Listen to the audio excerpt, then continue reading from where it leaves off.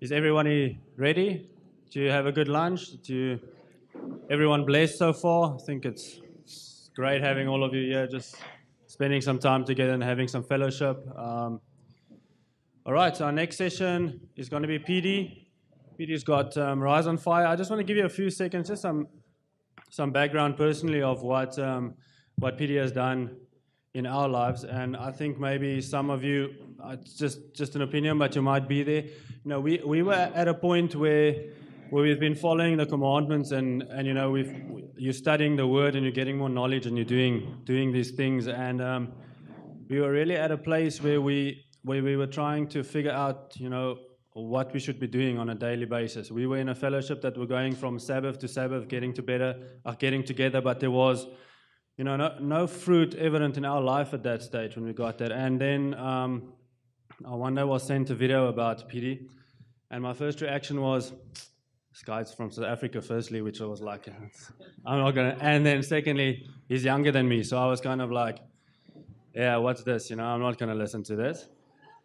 And then that afternoon, I spent a bit of time on my bed going through his channel, and man, I was humbled. You know, I had to come before the Father and said, I apologize for this, just, you know, because he was doing things, he was living this thing, he was really, there was fruit evident in his life from what he was doing, not just from what he was speaking. And it really changed our lives and pushed us in a certain direction, and it's also a big reason why we are together here today is because of that was pushed into and showed to us in that day. So PD, thank you very much for that, and you guys will be blessed having him here, and just enjoy this, all right? Thank you. Oh, thank you, John. Right, maybe you can open in prayer. Right. Holy Spirit, Father, come in this place, Lord. Come and have your way, Father. Lord, we give this meeting to you, Lord. We give this session to you, Father.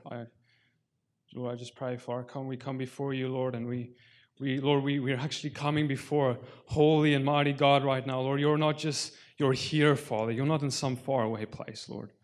And so, Father, we invite you in, Lord, your Spirit, Father. Lord, like Paul said, God, I don't come with wise words, I come in fear and trembling, but with the demonstration of the Spirit. And so, Father, I ask, Lord, for that to happen in this place now. Father, Lord, I just pray that every single person here, Lord, would be spoken to, and you would just give them all a message, Father, to take home, Lord. I pray that you would just change lives and heal right now, Lord. In the name of Yeshua, I pray. Amen. All right, guys, so I'm really humbled and excited to be here with you guys. What I'm going to be talking about this weekend is reigniting spirit and truth, as you guys can see here. And really, I'm going to tell you a little bit about where I come from and what my journey has been like, but what I really want to be talking about is there's these two groups, and probably two groups within this room right now.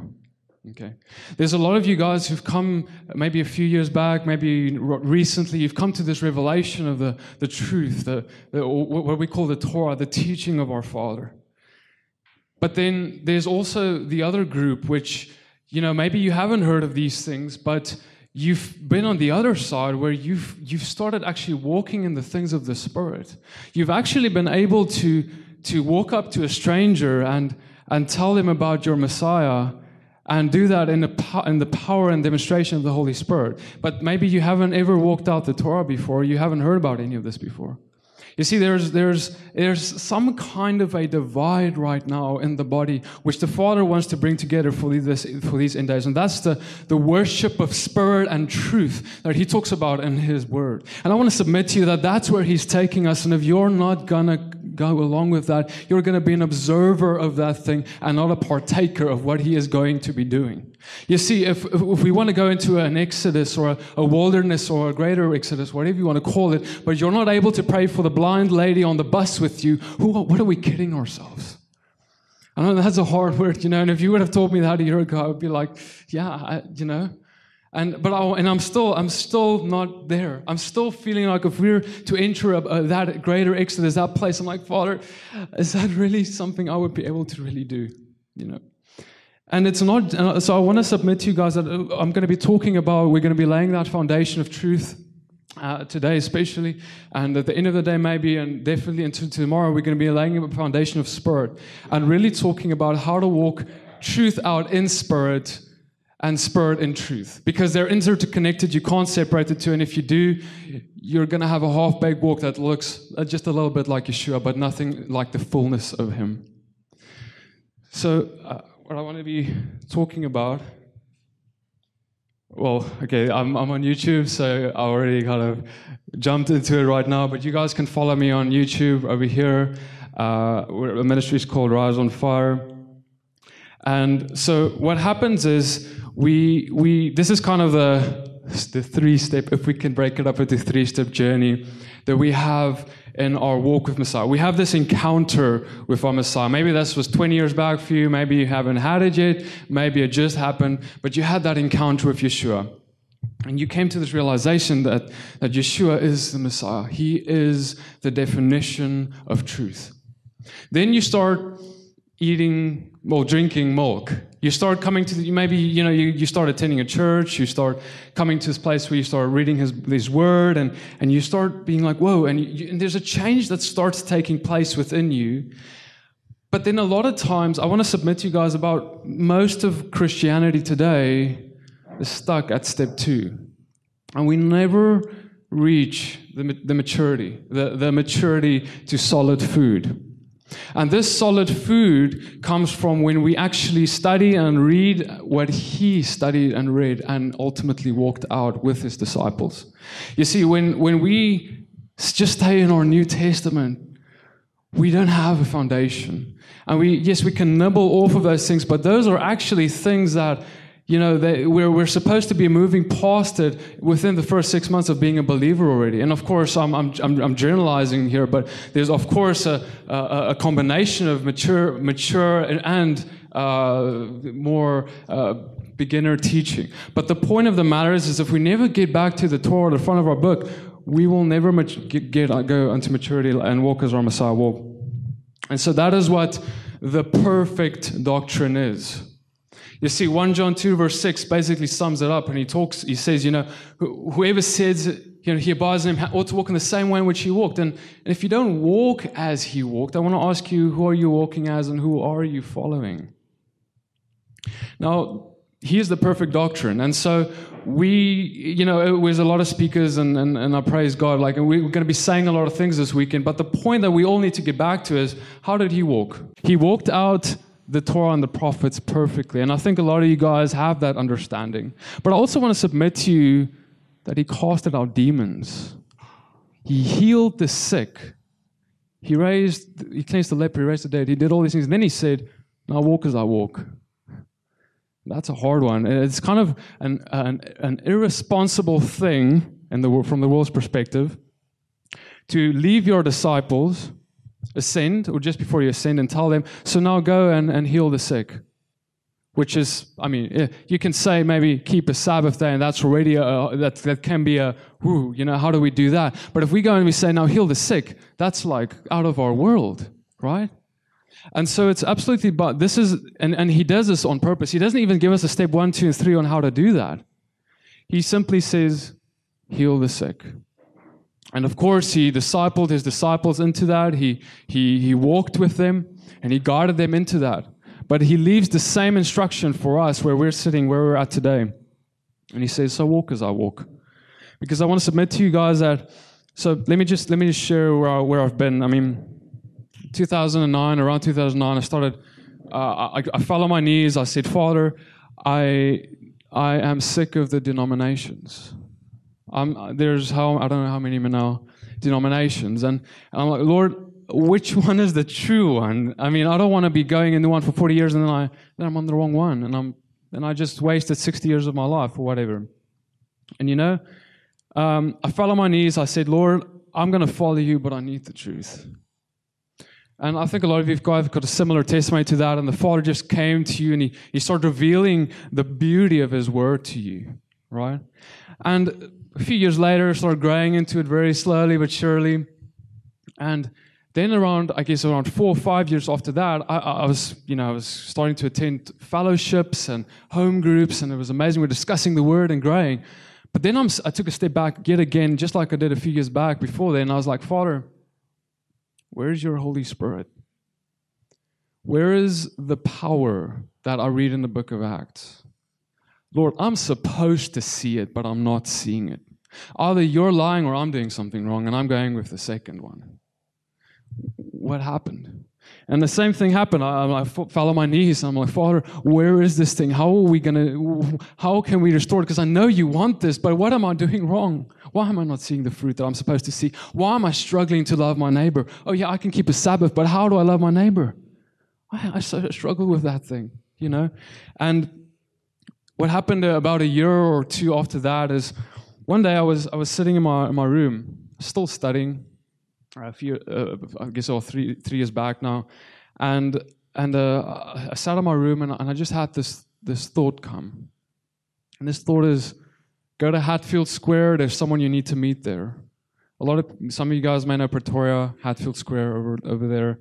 I'm like, I got this thought and I'm like, what is this now, you know?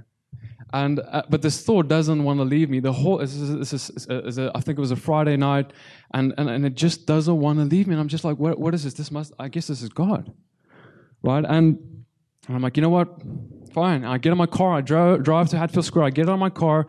I walk, and there's a guy who comes up to me right there, and he's like, hey. He starts talking to me about like his situation, and you guys know how it is.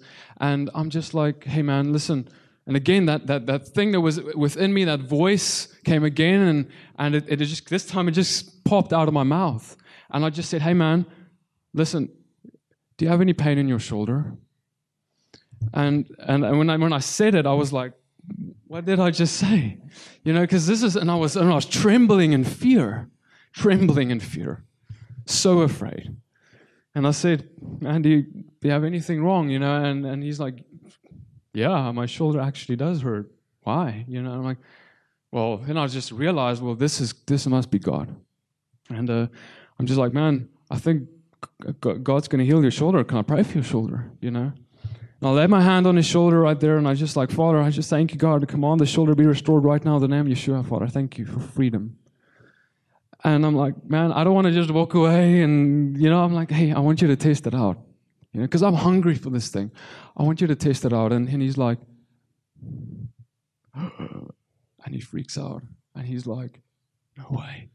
And he's like, yeah, in fact, and I don't believe him. I'm like, no. You know, I truly don't believe what I'm an unbelief, like real unbelief, okay?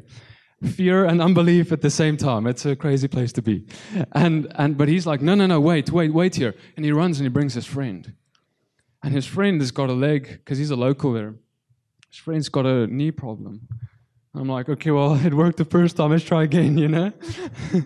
and I'm just like, hey, Father, I just thank you, Lord. You speak to his knee right now and command it to be restored.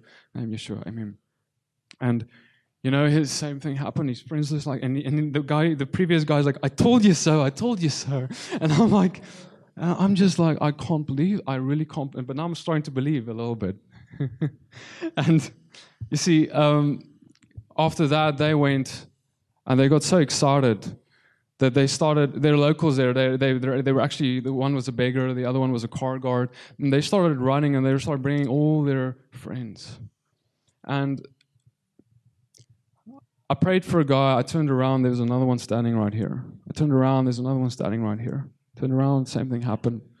All kinds of things, all kinds of disease. There was even a guy who manifested a demon. I've never even seen something like that. I wasn't in a charismatic church. I have no idea how to deal with these things. But see, I had no one to even disciple me.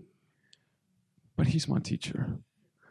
And see, by the end of that night, guys, and this is all him, over 25 people got healed right there in the streets of Hatfield Square. And I'm like this guy who's never seen anything like that, even in a church before. I got in my car. Sorry, guys. I got in my car, and as I drove home, I was crying like I am now. And the father, he said, you know, Petey, I want this for my bride. I want this for my people who are coming into truth, into Torah. This is what I'm calling you into. And I'm telling you that this is the fullness of me. This is the fullness of Messiah. And you need to start running after this thing. Because it's going to be unacceptable to come before Him one day and have not used any of the gifts which He has bestowed upon you. Because I'm telling you guys that every single one of you have gifts which have been bestowed upon you for the sake of exalting the kingdom.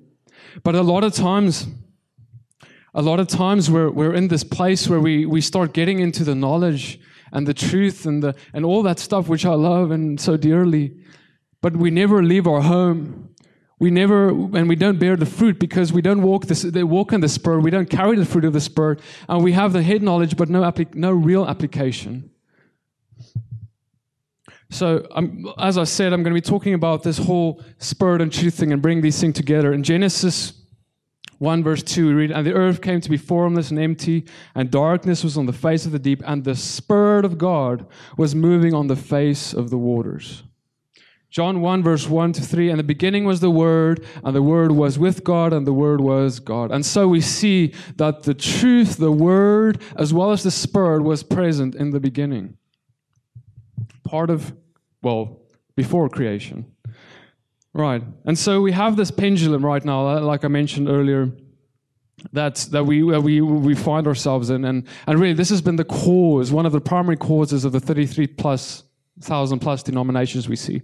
We have a pendulum of belief, if you will, where we have lawlessness on the one side and legalism on the other. We had the Pharisees in the days of Yeshua, and we have Pharisees today, which are on the side of legalism, following, they've got the knowledge, they keep a Sabbath day, but got no fruit and love. On the other side of the spectrum, we've got the lawlessness, hyper grace, like a lot of you guys might know, where, we can sin because He died for us. That's really what we're saying at the end of the day. It's all right, okay? And so what I want to submit to you guys is that's where the forest is taking us right now.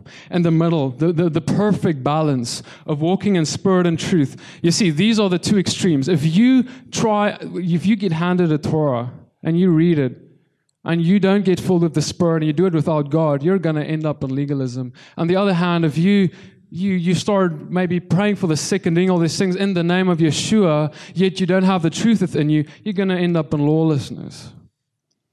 And so I want to submit to you guys that we always ask this. I always ask the question, Lord, how do I, when you come into Torah, you're like, get on fire for it, and you're like so excited to share this thing with everyone, but no one wants to hear it because it's like so weird. And you heard a few people along the way, and then you're like, okay, maybe I should just be a bit more patient, and I always, I really wondered, how, Lord, are we really going to share this thing in our daily walk effectively? And see, this is it. The fullness of Spirit and truth in your walk is going to be the evidence of what draws people to you. Okay, it's not just going to be keeping a Sabbath. It's not just going to be or keeping whatever commandment. It's about keeping that in combination with the full walk of Messiah that was empowered by the Holy Spirit. Just as a quick example, I just want to share with you guys, I actually started a new job this year, and a few months ago, I was in a boardroom, and my one colleague, Kat, which is sitting right here in front, was there, and I was brand new. I didn't even know her, really know her yet, and we were sitting in this boardroom kind of working. A few other people in the room as well, probably 5 or 6, 7 other people. And Kat says, and she calls one of her friends, and she's like, "Hey, can you just go and grab me a painkiller, because my teeth is killing me right now. Got such a toothache." And as her friend gets up, and I'm like, I get this within me, and the Holy Spirit is like, He's like, and I know, like this, I need to step in right now, and I turn to her, and I've got fear because I'm brand new at the job, I'm the new guy, but I tell her, "Hey, are you a Christian?" And she's like, "Yeah, I'm a Christian." and I'm like, "So why don't we pray for that?" And right there, the whole room goes dead quiet because everything just turned way awkward right now.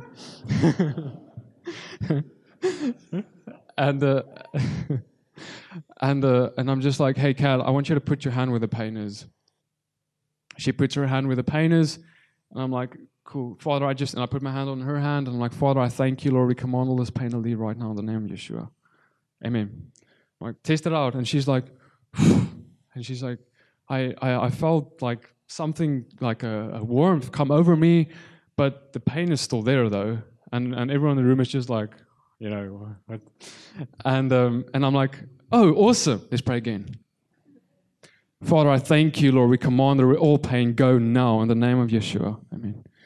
I'm like, hey, test it out again. And she's like, it's maybe a bit better. I'm not sure, Let's pray again. Father, I thank you right now. All pain, I command you, get out now in the name of Yeshua. Test it out again. I got no more pain. That's amazing. How did you do that? And that whole room sees it. 5, 6, 7 other people see it. I don't know where they're at. They saw it. A month or two later, Kat got baptized, and now she's sitting right here at this conference and Torah, keeping Torah, the most exciting thing ever for her. She'll tell you if you ask her. She's like, the Sabbath is like the most amazing thing for her. She testifies every week at our fellowship. But you see, if I never said, sorry, I'm not speaking too loud. But see, if I never said, hey, let's pray for that thing, she would not be sitting here. And that's not me. It's really not me, man. It's all God. And so I want to just share this because I want you to see the value of this thing. That this is how we get this thing out there. This is how we do that. All right. Cool. So the reason for the 33,000 plus denominations we have is because of 2 identity crises we have in the body. And again, it's connected to this whole thing. We already have an identity crisis in the truth, or we have an identity crisis in the spirit.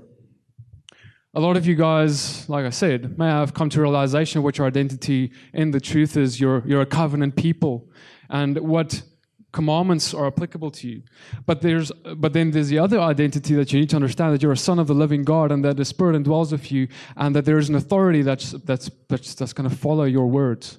But you see, if you're given authority, okay, you're giving authority by the King of Kings, the Lord of Lords in this world over sickness, disease, and all these things, but you don't know it, you don't believe it, it's going to be useless for you. It's like having a king over the land, and he doesn't know he's a king. He's going to be trampled over by the enemy. Then he's going to be like, But if he knows he's a king, he's going to be like, get out of my way, And so I want to submit to you that we need to start stepping into that identity of telling the enemy to get out of our way, instead of this huddling up in a corner and asking God, Lord, we're keeping the commandments, but why are we still sick sometimes? Because the realization is we are blessed.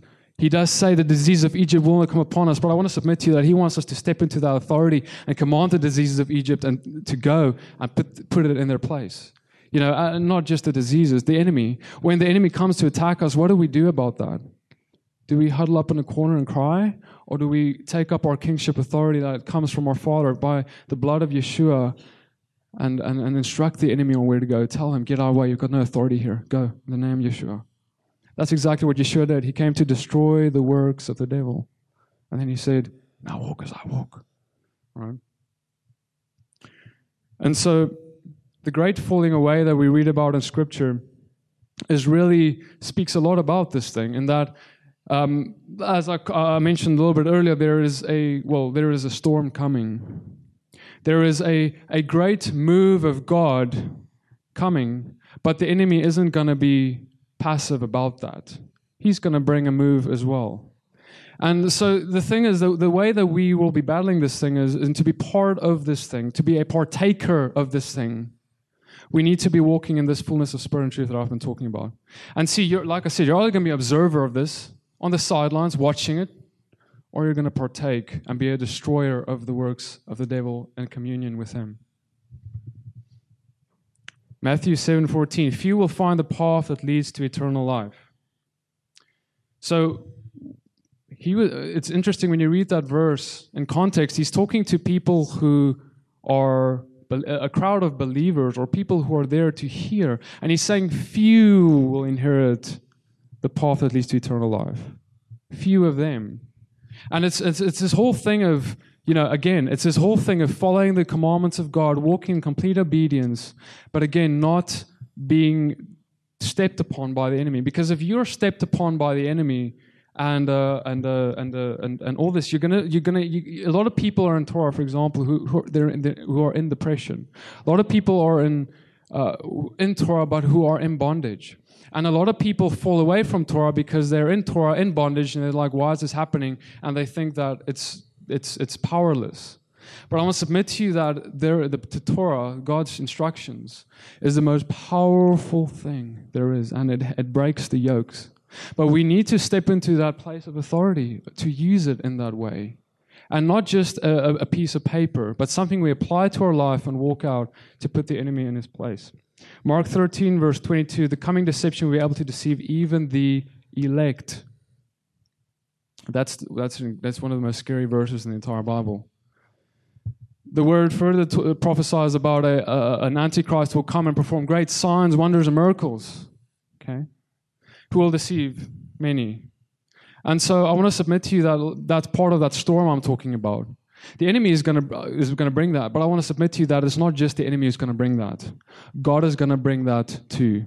He wants us to not just be like, "Oh, they're doing great wonders and miracles, and that's wrong and all that," but He wants us to step up as well and to demonstrate to this fallen world that the prophets of Baal are nothing against Yahweh.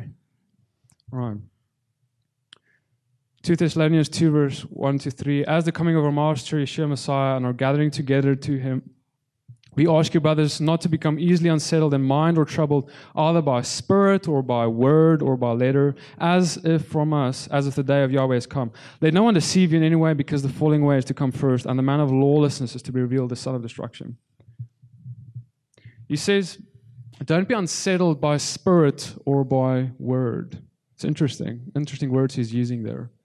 And yet again, we're coming back to this thing of you won't be disgruntled in your spirit if you've got such an intimacy with Him and you're walking like Him in the Spirit. And you won't be unsettled in word if you know what the word says either.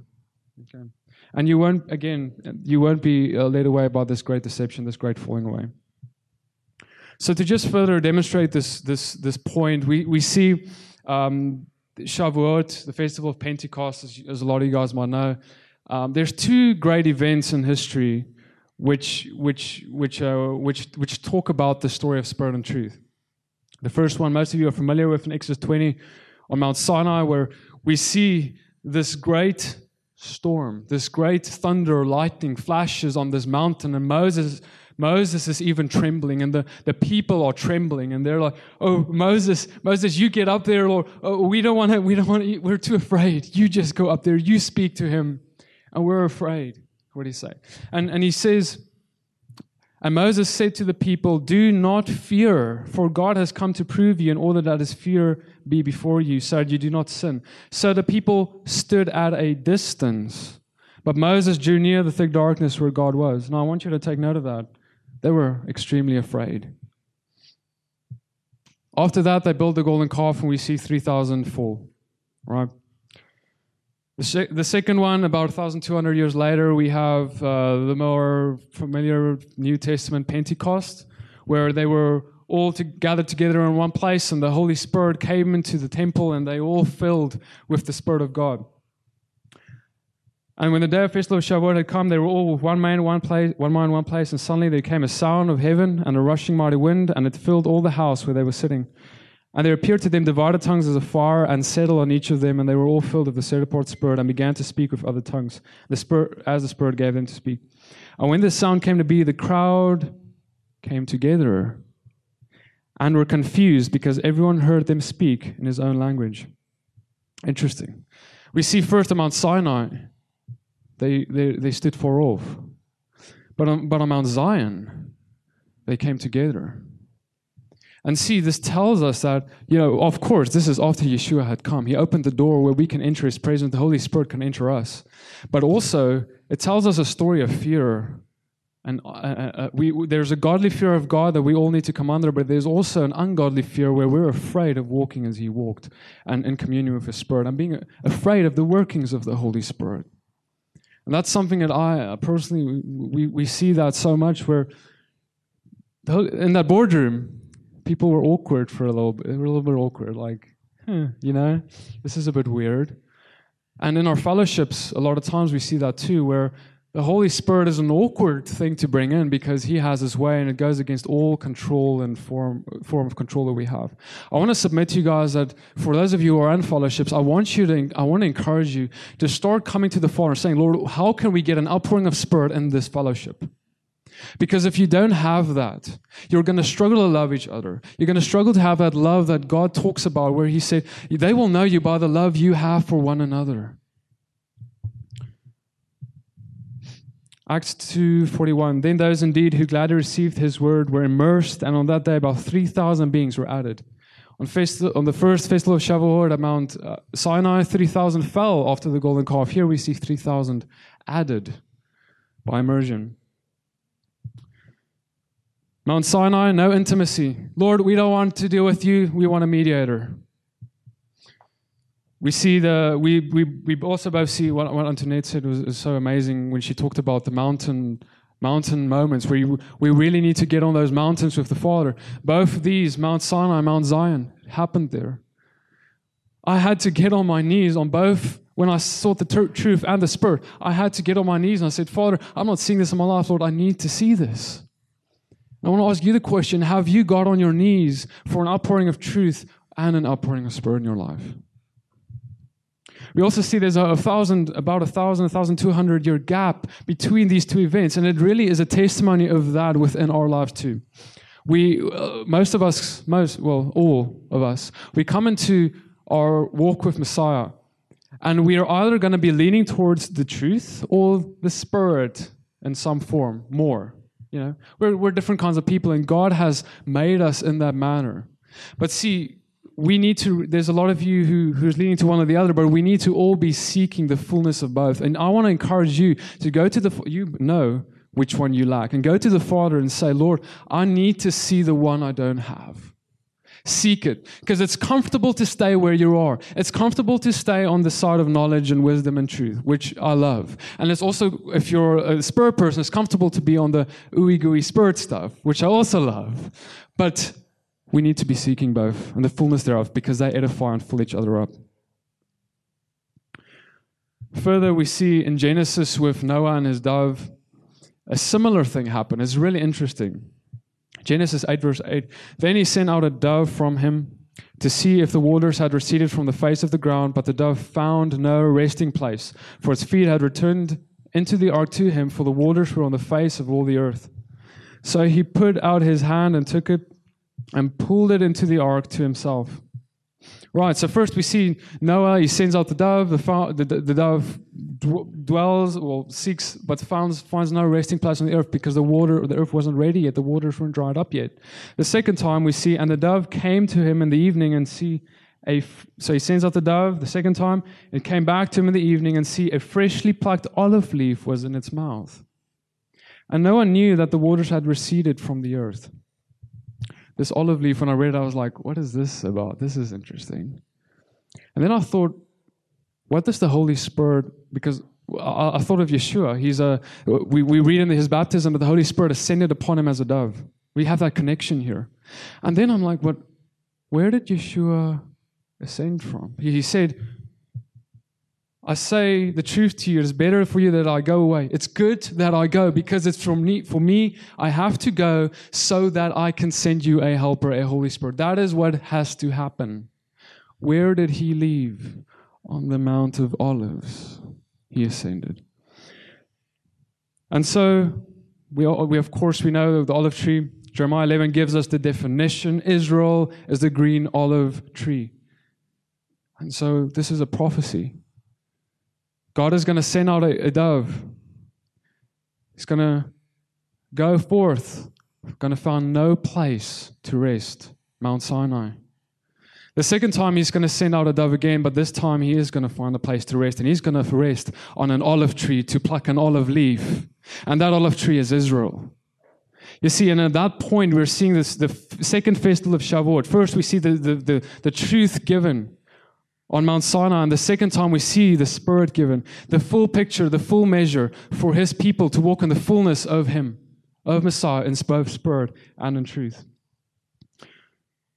Right. And so one of the first things that we know that happened is we had this division that came about in the early church. Well, in the early church, we saw division came forth. We first see them being united. In Acts 2, verse 46, and day by day, continuing with one mind in the set-apart place, breaking bread, they ate their food in gladness and simplicity of heart, praising God and having favor with all people. We see them in Acts 14, they were gathering together in the synagogue, both Jews and Greeks. Acts 9, we see them again gathering together in the synagogue, both for proclaiming the gospel and the truth to those there, as well as gathering in many cases in those places. They did not only gather in synagogues, of course, there were home churches and so on as well. But the synagogues was a huge place of gathering where both Jews and Greeks and everyone who came together. And there was a messianic revival in those places as well. Paul went in, as was his custom, on Sabbath days, he reasoned from them from the scriptures. Acts 15, and from ancient generations, Moses had in every city those who proclaim him, for he is read every Sabbath in the synagogues. And there James refers to Moses again. Hey guys, you'll go to the synagogues, you're going to get Moses there. And in context, it's at the Jerusalem Council, and he's giving them these few instructions, and then he says, now go to the synagogue where you'll receive the rest. So that means that there were messianic places of worship in the synagogues.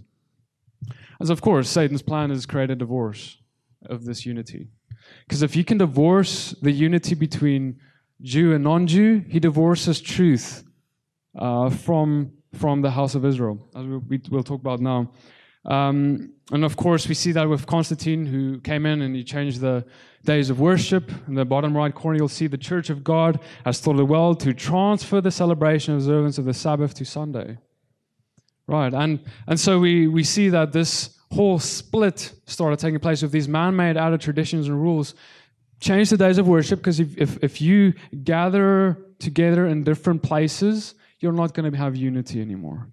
And this is why this is so precious and important. And of course, we also see that the changing and the abolishing of the Torah, which also happened in the early Catholic Church. Romans 3, verse 1, what then is the advantage of the Jew? Or what is the value of the circumcision? Much in every way. Because first, indeed, that they were entrusted with the words of God. And so we have our Jewish brothers and sisters entrusted with the Torah, the word of God, because that's the only word that existed when this was written. Entrusted with it, but now we are separate. We were separated from that, from those people, separated from the years and years and years, generations upon generations of knowledge and truth that came through that line. Hosea 8 verse 12, I've written to him the great things of my law, but they were counted as a strange thing. And so here we see our divorce from holiness. A divorce not only in fellowship, but with that divorce, we see a divorce of holiness, because we start going about what seems right to a man, what feels right. And of course, then we're just going to plain paganism in the end of the day, going by the ways of the world, of course. Psalm 118, verse 22, I will praise thee, for thou hast heard me and hast become my salvation. The stone which the builders have fused has become the headstone of the corner. Now, if we walk up to most believers and we ask the question, what is the stone? What is the rock? They'll tell you it's Jesus, it's Yeshua, right? But I want to submit to you guys, there's something much deeper to this. I want you to see. Yeshua speaks and says, therefore whoever hears these sayings of mine and does them, I will liken him unto a wise man which built his house upon a rock. The rain descended, the floods came, and the winds blew and beat upon that house, and it fell not, for it was founded upon the rock. And everyone that heareth these sayings of mine, and does them not, shall be like unto a foolish man which built his house on the sand. The rain came, the floods came, and great was the fall, a great falling away. What are these sayings that is so important that he's talking about? He just tells us 2 verses earlier, if we go in context, of course. Not everyone who says to me, Master, Master, shall enter into the kingdom of heaven, but he who does the desire of my Father who is in heaven. Many will say to me, Master, Master, have we not prophesied, cast out demons, done mighty works in your name? And I will declare to them, I never knew you. Depart from me, you worker of iniquity, you who work lawlessness, you who are without law. And it's interesting because here we see people who are doing some of the things I spoke about when we started.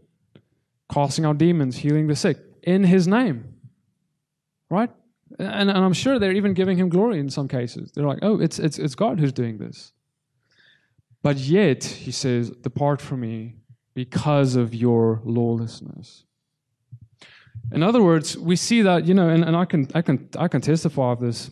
Holy Spirit is going to work through you no matter where you're at. He can work through a donkey. He can work through an atheist. He can work through anyone. You see, He can even work through a lawless person. He can heal someone through a lawless person because He wants them healed, man. You see, and yes, of course, our holiness, when we walk into the Torah, I want to submit to you, this is the deal, this is the game changer, guys. You see, much of the Christian community has been seeking the signs and the wonders and the miracles, and they do see a lot of power in many cases, which is true, power from heaven, from God, and they see the fruit of that. But they don't see the measure that comes from the combination of Spirit and truth. If you walk in the fullness and obedience to the Torah and holiness, and then you start walking in the things of the Spirit too, something huge changes. And that is what I'm telling you guys, that is what's going to be the differentiation, that the thing that's going to set you apart from the rest. When you start walking in the things of the Spirit, but you're walking in the fullness of Torah and truth, God is going to honor that holiness in you, and the power is going to trump and be bigger and greater than most who have some measure of it, but who walk in lawlessness. That is why this is so valuable for us to pursue and walk in. So I want to for a second just start talking about our identity and truth. At the end of the session, maybe more into tomorrow, I'm going to be speaking more about walking in the Spirit and our identity in the Spirit. For this session, I just want to lay out that foundation of truth, all right? So in Genesis 11, verse 31, we read about Abraham, where all this started, where we see Abraham was not a Jew necessarily, but simply a Hebrew at the time. Well, there wasn't really something like a Jew yet at this point. Terah took Abraham, his son, and Lot, the son of Haran, his grandson, and Sarah, his daughter-in-law, and his son Abraham's wife, and they went forth together from Ur of the Chaldeans to go into the land of Canaan, but they came to Haran, they sailed there. The area of the Chaldeans were located between the Tigris and Euphrates, also known as Mesopotamia. Right, that's where Abraham came from. He was not a Jew, necessarily. Well, if you call him a Jew at this point, it's probably not a good description. Genesis 17, we see God makes an everlasting promise to Abraham. He says, I'm going to make an everlasting promise to you, give you a son, and this promise is to him and his descendants. You see Abraham, he has Isaac, and he blesses Isaac. He blesses Jacob, whose name gets changed to Israel. And Jacob has the 12 sons of Israel, who becomes the 12 tribes, which we then read about in Scripture. Jacob, in Genesis 48, we see how Jacob gives Israel gives Ephraim the firstborn blessing. The messenger who has redeemed me from all evil, bless the youths, and let my name be called upon them. For the name of my fathers, Abraham and Isaac, and let them be increased to a multitude in the midst of the earth. And so we see that he said, I'm putting my name, Israel, I'm putting Israel, my name, upon them, and they're going to increase in the midst of the earth. They're going to be a multitude in the midst of the earth. We also see that Jacob was blind. And I want to submit to you, this is also a picture of a spiritual blindness that was going to come upon that line. And I want to submit to you, that is the blindness we have today in terms of truth, where we struggle to, the body of believers as a whole, struggle to see the fullness of his covenant, the value thereof, that covenant made out to Abraham and through his line. Therefore this is the covenant that was made, therefore keep the words of this covenant and do them, that you may prosper in all you do. You're standing today, all of you, before the Lord your God, the heads of your tribes, the elders, officers, and all the men of Israel, your little ones, your wives, and the sojourner who is in your camp, that he may establish you today as his people, and that he may be your God. as he promised to you, and as he swore to your fathers, Abraham, Isaac, and Jacob. It is not with you alone that I'm making this sworn covenant, but with whoever is standing with us today and with whoever is not with us today. And so, again, first he talks about he's making this covenant out to 12 tribes of Israel, as well as this stranger, this sojourner. In other words, everyone who's here who says that I want to follow Yahweh, I'm making this covenant out to. Why? That he may establish you today as his God and you as his people. This is the thing that establishes you as his people. Understanding, believing, walking, and, doing his covenant. And again, he ends it off and he says it's with you guys who are with us today and with those who are not with us today. And of course, those people are the generations to come through that line. Everyone who, not only from the native-born bloodline, but everyone who says, I want to follow Yahweh. All right, as I mentioned that. And then he says in Deuteronomy 4:27, I'm putting before you a blessing and a curse, life and death. Choose life. I want to bless you. I want to give you prosperity. I want you to be blessed in all you do. Not prosperity teaching, like we hear a lot of times, but the prosperity from keeping his covenant and being in covenant with him. And of course, we didn't see Solomon making the huge mistake of having too many wives, or being led astray by his wives, rather. And his falling away from the Father causes a split where God splits the 12 tribes into two houses. Now, I know Zach kind of mentioned this earlier in his talk. Just want to expand on that a little bit, where we see the southern kingdom, the house of Judah and Benjamin, the south, and then we have the northern house of Israel. And these two houses are known as the house of Israel and the house of Judah. They're also known as there's a few names that the northern kingdom can go by in the scriptures: house of Israel, Joseph, Ephraim. Just kind of how the lineage goes, and then the southern kingdom, house of Judah, or house of Benjamin. There's also a few of the Levi tribe within the house of Judah as well. Right. So then God scatters these people, house of Israel, the northern kingdom, the house of Judah, and the south. He scatters them across the nations, and we see that he scatters them to Assyria and Babylon, and we see that. House of Judah returns from Babylon. And of course, that's super important to happen because that's the bloodline of David and that's where Yeshua needs to come from. If they don't return, we have no Messiah.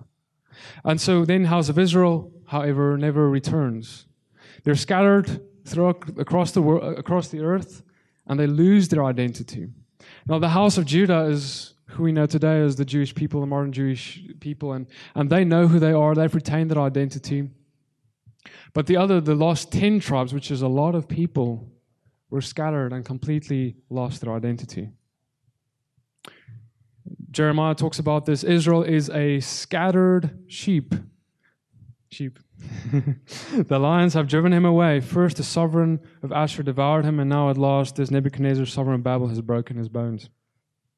For lo, I will command, and I will sift the house of Israel among all the nations, like a corn is sifted in the sieve, yet shall not the least grain fall upon the earth. Therefore say, thus says the Lord God, although I have cast them, house of Israel, far off among the heathen, and although I have scattered them among the countries, yet I will be to them as a little sanctuary in the countries where they shall come. And Antoinette also talked about that little sanctuary where he will be for them in the countries where they shall be scattered to. He will be to them as a little sanctuary. Israel is swallowed up, now shall they be among the Gentiles as a vessel wherein there is no pleasure. For they are gone up to Assyria, a wild ass lone by himself. Ephraim hath hired lovers. And of course, so we see them scattered, assimilating into the nations, and they have still some of their identity, probably in the New Testament times when Yeshua is around. Some of them have it, but they're starting to really lose it at this point. And they're across the Euphrates, the 10 tribes. But over the next 2,000 years, they would completely lose their identity. And of course, this happened because God divorced that house of Israel. Jeremiah 3 verse 8, she saw that for all the adulteries of that faithless one, Israel, I have sent her away for decree of divorce. Yet her treacherous sister Judah did not fear, but she too went and played the whore. Yet for all this, her treacherous sister Judah did not return to me with her whole heart, but in pretense. Okay, so Judah did return, but in pretense, not with her whole heart. But however, Israel was completely sent away with this decree of divorce. And so, this is the reason why. God says, you're destroyed for a lack of knowledge. You don't know my word. You don't know my covenant. Because you don't know it, because of your ignorance, you follow the ways of the world. And I need to divorce you. I can't be with an adulterous bride who sleeps with the world. And he goes on and he says, because you have forgotten the law of your God. And because of that, I will also forget your children. And so it's quite interesting. We see in Hosea kind of a response to what we read earlier. Set the trumpet to thy mouth, he shall come as an eagle against the house of the Lord, because they have transgressed my covenant and against my law. Israel shall cry unto me, Lord, we know you. Lord, didn't we do all these things for you? Didn't we cast out demons for you? Didn't we do all these mighty works in your name? Yet I will declare to them, I never knew you. Depart from me, you who have forgotten my law, you who are workers of lawlessness. What he said. And so we see the root of all this is lawlessness, of course. How will God get his divorced bride back? Therefore, behold, I will allure her and bring her into the wilderness and speak tenderly to her. And I will betroth you to me forever. I will betroth you to me in righteousness and justice, in steadfast love and in mercy. So we see that God wants to get his divorced bride back. But there's a huge problem in his very word. Because see, our Father, contrary to what many believe, cannot break his own commandments. He has to follow it. God came in the flesh. They had to follow his instructions perfectly, for they were the mouthpiece who gave it. Our God is not a lawless God. And so he has to follow his own instruction, which dictates that if a man divorces a bride and that bride goes and whores, he cannot remarry her. That's against his own law, as we see in Deuteronomy 24. We read in Jeremiah 3 verse 1, if a man divorces his wife and she goes and becomes another man's wife, would not that land be greatly polluted? You have played the whore with many lovers, and would you return to me, declares the Lord. And it's quite interesting. The rabbis battle with this. The challenging question that arises now and that the rabbis will have to resolve is, how does Hashem remarry the bride whom he divorced? For this is forbidden in his own Torah. You see, this is an incredible testimony to use for our Jewish brothers who do not believe and who don't know Messiah. And this is the secret. This is what God does. We know this, but this is the great mystery. And this is why he really had to come for us. This is why Yeshua said, I didn't come but for the lost sheep of the house of Israel. For Romans 7, for a married woman is bound by law to her husband while he lives. But if her husband dies, she is released from the law of marriage. Accordingly, she will be called an adulteress if she lives with another man while her husband is alive. But if her husband dies, she is free from that law. And if she marries another man, she is not an adulteress. And so the only way for the Father to get his divorced bride, house of Israel, 10 tribes back, is for him to die. That is the way. That's the gate. That's the only way for it to happen. And that is the glory of Messiah. And that is why he had to come for you. And if he didn't come for you, if he did not die and get raised and be suitable for remarrying you, you would never be able to come back in alignment with your king. You see, you would have been divorced forever from him. But his mercy and grace enables that. This is why Messiah, as I said, I have not come but for the lost sheep of the house of Israel. In context, he's talking to a woman, a strange woman, and he's like, hey, no, I have not come but for the lost sheep of the house of Israel. And she's like, oh, but Lord, doesn't even the breadcrumbs fall from the master's table?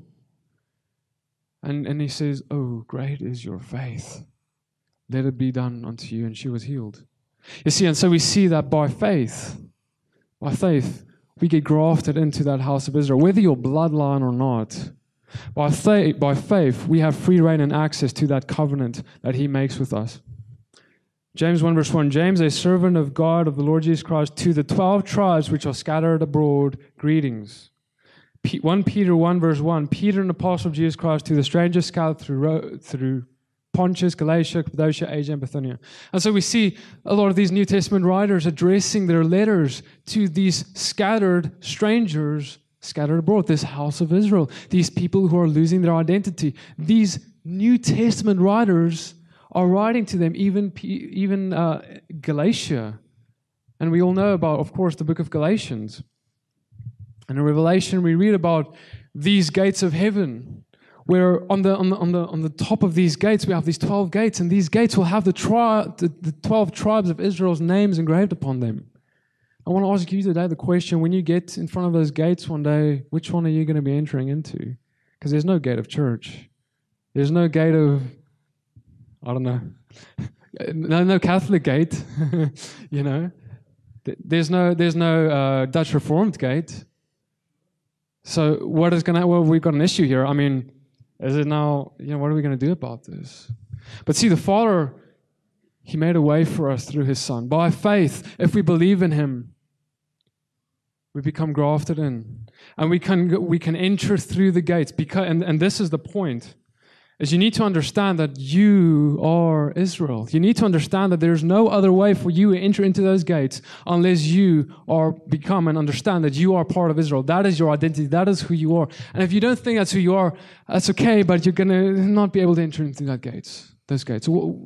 So we need to come to this realization. Yeshua said, I came for the lost sheep of the house of Israel. And then just like God in the Exodus gave the covenant to those people of the native born who were there, but also to the stranger who came out of the Exodus, out of Egypt, through the Exodus, to the stranger, everyone who wanted to follow God by faith, they were able to partake in His covenant and His promises. And in the same way, through Messiah, we become part of His covenant promises and His people. But we need to understand, the fact remains that we are, if you say, I want to follow God, I'm going to be His God, I want to be His people, I want Him to be my God, you are Israel. And so there's no more space for this thing, which we have done in the church a lot of times, where, but that's for Israel. Oh, that's different. That's not who I am. That was written to the Jews. The Jews is one of those 12 tribes. What about the others? Well, 2 or 3 of the 12 tribes. What about the others? Matthew 15:24. But He answered and said, I am not sent unto the lost sheep of the house of Israel. Right? And there we read how the bread comes full and she gets healed by faith. Romans 11, if you were cut from what is by nature a wild olive tree and grafted contrary to nature into a cultivated olive tree, how much more will these, the natural branches, be grafted back into their own olive tree? And so we already established that the olive tree is Israel, as we've read in Jeremiah. And so, of course, by faith, we get grafted into that olive tree. Peter talks about this royal chosen race, royal priesthood, holy nation. It quoted all the time. We hear it quoted all the time in our gatherings in the body, but we don't always ask where he got this from. And so, of course, he quoted this from the Exodus, where and you shall be unto me a kingdom of priests and a holy nation. These are the words which thou shalt speak unto the children of Israel. Yet again. So this mystery is that the Gentiles are fellow heirs, members of the same body, partakers of the promise. Which promise? The one we read in the way beginning when we started out, promise made out to Abraham. The everlasting promise made out to Israel. And it's through faith in Messiah, through Christ and what He did for us. And so Jeremiah 31 verse 31, we start reading about this new covenant that the Father brings. And He says, this covenant is going to be new. It's going to be different from the old covenant. He says, behold, the day is come, says the Lord, that I will make a new covenant with the house of Israel and the house of Judah. And He says, I will write my law on their hearts. I will write my law on their hearts. I will be their God and they will be my people. Similar to the first time. He says, so they can be my God and so that He can be our God and we can be His people. And so we see this parallel, and so we see there's similarities here between these covenants. It's not completely replacing the old covenant, if you will, but he's saying there's going to be a little difference here. He's saying this. What I'm going to do here is I'm going to write this law on your heart. What law is he talking about? It's not the ooey gooey law of Jesus that's in contradiction to the Torah or something like that. It's the very law that Jesus walked out and taught, and that's the Torah itself. There's no other law that existed when this was written. And so if we follow a Messiah that seems to be proclaiming that this is a new thing, it's completely different from what my father did, we need to really ask the question, is that the true Messiah? Because God does not change. And for his word and law, for a single word in his instruction manual to change, it means that he needs to change. The essence of who he is needs to change, because he is the walking Torah for us to see, and imitate. And I will put my spirit in you, and I will cause you to walk as I walk. I will cause you to keep my judgments. And so this is what he's talking about here. See, now Messiah has come. He's opened the door. We can come into the Father's presence in freedom, free reign and access. The Holy Spirit, in fact, the Holy Spirit comes. And the fullness of God comes and dwells in us. And man, if that happens, something needs to change. You see, and if that happens, you're going to actually be able and want to walk as he walked, in full obedience to his Father's instructions. And Yeshua, of course, says this, I did not come to abolish. Don't think that I come to abolish my Father's instructions. I, in fact, came to fulfill it. I came to give it its fullness of meaning. For verily I say to you, till heaven and earth pass away, not one jot nor one tittle shall in no wise pass from the law until everything is accomplished. And whoever teaches that the least of these commandments is abolished, he will be called least in my kingdom.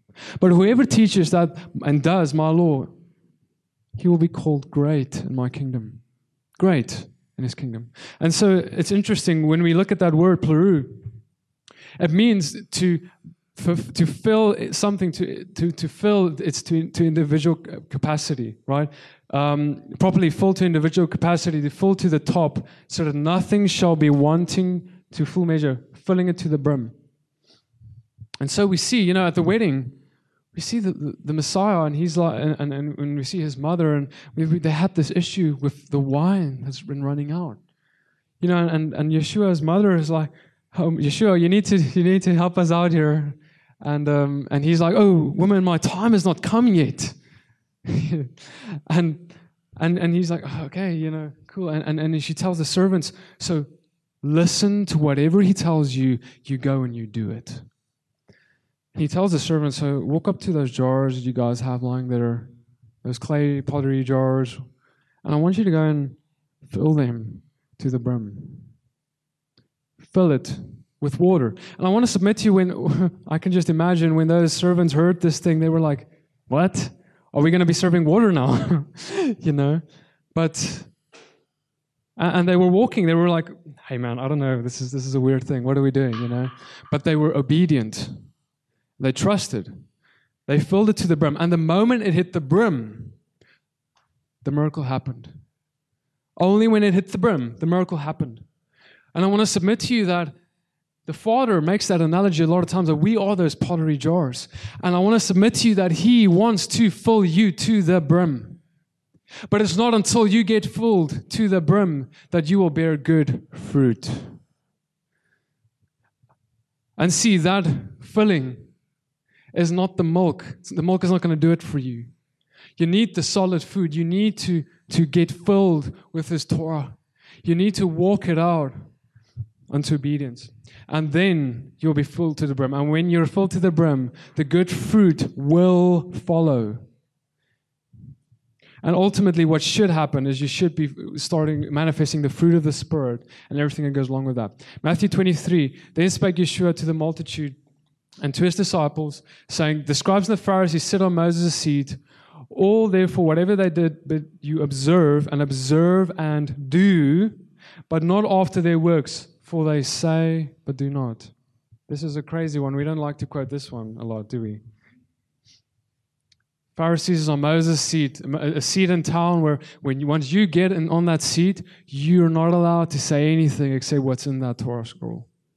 And so he's saying, so listen, whatever they tell you while they're sitting there, you observe it and you do it. But don't do what they do, because they're hypocrites. And they don't bear the good fruit that comes from when you're filled to the brim and bear the actual good fruit that's empowered by the Spirit of God. Save us, O Lord our God, and gather us from among the heathen to give thanks unto thy holy name and to triumph in thy praise. And so really, I want this at this conference as well, and I believe it's the other speakers' heart too, to really bring this petition to the Father to really gather His people. I want to equip you with this thing. Tomorrow we're going to be digging into that even more of walking in the Spirit and all that. But we need to be praying fervently for this regathering to happen. 9 years ago, guys, this is incredible. Well, I don't know how many years it is now. Yeah, around 9 years ago, when I started this walk, me and my mother, who's sitting right there, and she's amazing, and she's everything like.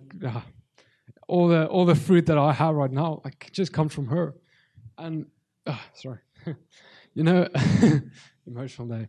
But my point is that when we were walking this walk in that small town, there was no one else. And if we were to have a conference like this, there'd be a few people in the room. And God is starting a gathering, and we need to fervently be praying for this gathering to happen, this regathering, this restoration of identity as people in spirit and truth. Because the days are drawing near, guys, and we need this message to go out. People are dying every single day. People are dying. And we don't have time anymore to waste on this thing. We don't have time to just sit in our home and do Torah portions. That's amazing. I love it and I do it. But it can't stop there. I want to ask you, what are you doing on Sunday afternoons or sitting at home watching TV? Well, the guy is on the street and he doesn't know his Messiah. He doesn't know he is Israel. Or we can't afford to be in that lifestyle anymore. What did Yeshua do? We say we want to follow and walk as he walked, but we don't proclaim the gospel. A lot of us, of course, not all of us. And I want to encourage you. If I was in that place, I was like, Father, I don't even know how to do this. I know the truth, but I don't even know how to love someone. I'm afraid of people. I can't even speak in front of people. How do I do this, But I want to submit to you that all the Father needs is your heart for that thing.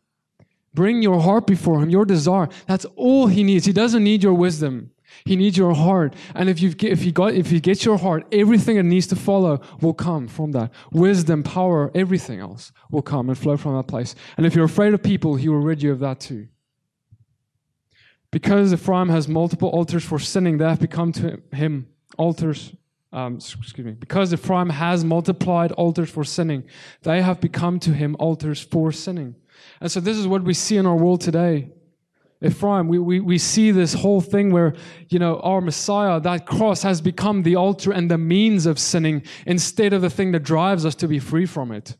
And we see this in much of the body of Messiah. And see, those people think in a lot of cases, we need to extend a lot of grace to them. For a lot of times, we are in this place of we know the truth, and we see them as pure lawless people. But we fail to understand sometimes, and we forget that when we need to be gracious because we were those people, and we can't afford to forget about them.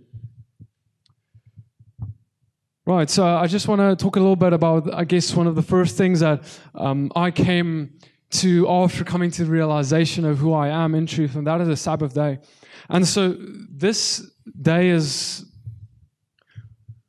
probably the biggest blessing from the instructions that I, off the top of my head, and really ideally, really the most, it played the biggest role in developing my intimacy with the Father. You see, it's really this day where we come before Him and we're allowed to set aside the world completely, set a day apart just for Him, and go on a date with our Messiah. And I want to submit to you that in this place, we really need to ask the question, what did Messiah do on this day? Right? He obviously studied the word of His disciples. He walked it out, but He also the Pharisees caught him a lot of times on the Sabbath doing things they didn't like, such as healing the sick, casting out devils. Oh, you're casting out devils by the prince of demons. Yeah, and oh, you heal the sick on the Sabbath. See, that's the things our Messiah was doing and his disciples. And I want to ask you the question. We love to study the Torah, and that's part of it. But again, we need to. I was, Lord, why am I not walking out this thing that you walked out? Because I need to walk it out too. And so I want you to ask the question: am I? Because I'm not where I'm at right now. I don't feel like I'm walking in what I should be. I mean, am I walking in the fullness of Messiah, where I have this eager desire to go out and proclaim the gospel to the people, proclaim the Torah to the people, and have the fruit to show for it, the demonstration of the Spirit that will draw them in and be like, you know what, there's so much power that follows this thing because there's Spirit and truth in you, and I need to know about this hope that is within you. I need to know what have you got that enabled this thing within you. Because guys, Yeshua is attractive to people. He is attractive because he brings freedom. He is truth. He is righteousness. He brings freedom. And if you do walk as he walked, you will be attractive to the world, and they will ask, where did you get this? And you will say, right there, from him. And so we see that God in Genesis 2 verse 3, he blessed it the seventh day. He set it apart in creation before anything was made, well, in the way beginning. And so before he made us, he gave us a day for us. He didn't make us for the day. He made a day for us to rest and to come into his presence. And he says, and when he gives us the instruction, he says, we read all the instructions, and it's interesting. But then when we get to the Sabbath, he says, remember this one, because you're going to forget it. And of course, when we look at the church as a whole, this is the one commandment which we have indeed failed to remember.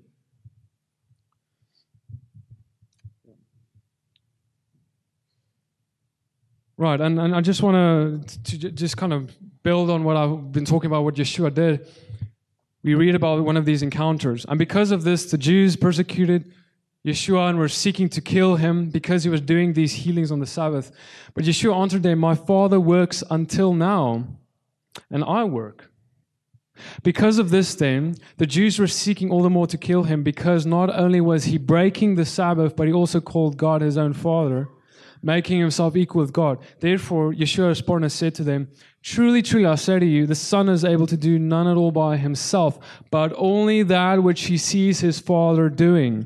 Because whatever he does, the Son also likewise does. What did the Father do in Genesis 2, verse 3? He created a seventh day, a Sabbath day. He set it apart. He created creation, and then he rested. But this seems like a contradiction, because he says, my Father works until now, and I work. And then the scriptures goes on to say, he's breaking the Sabbath. But who's saying that? The Pharisees. I want to ask you the question, are we going to believe a Pharisee that he's breaking a Sabbath day? No. And they were pretty off the mark.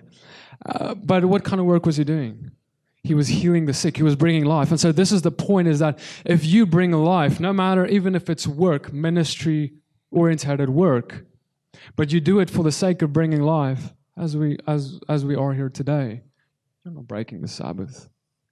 You see, but with our traditions, we've burdened men. Well, the Pharisees have burdened men, and many others have burdened men with commandments which actually draw people away from keeping the Sabbath. And so, yet again, that is the purpose of all the commandments, to bring life. For he is life, and he walks out life. He walks out the Torah, and it's in unity. It's not separated. It's not a burden. My son, do not forget my Torah, and let your heart watch over my commands, for length of days and long life and peace they add to you. Doesn't sound like a burden to me. Sorry. If walking like my Messiah is a burden, man, I don't know, it's, what are you talking about?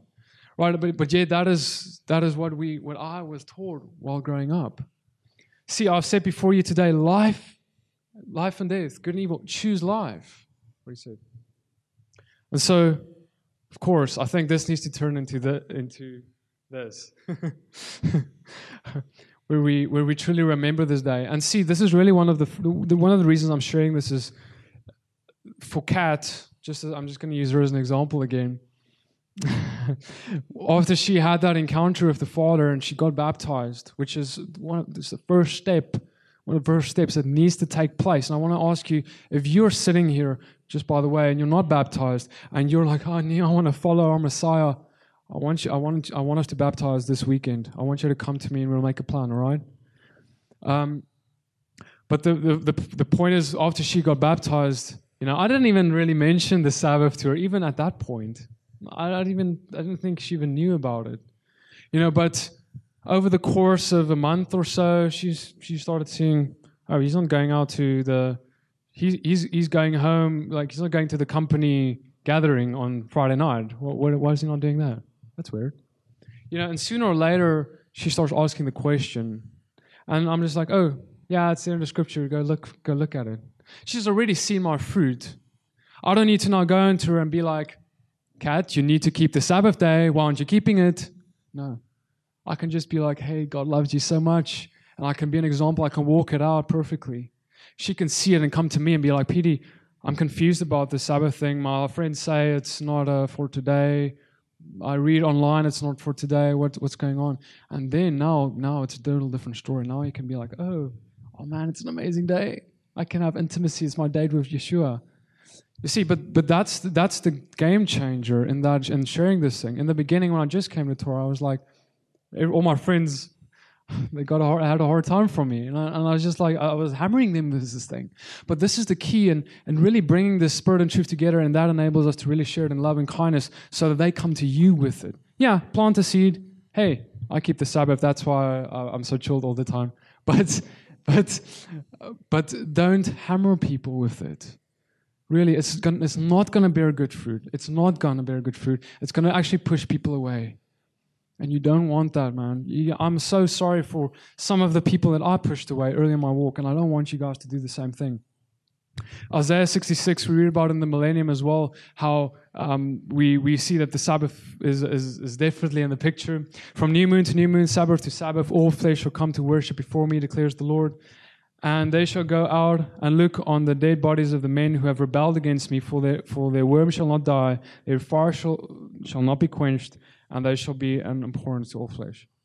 And so, even in the millennium, there's a few other scriptures as well, where we also even read about the festivals, of course, where the Father talks about keeping it.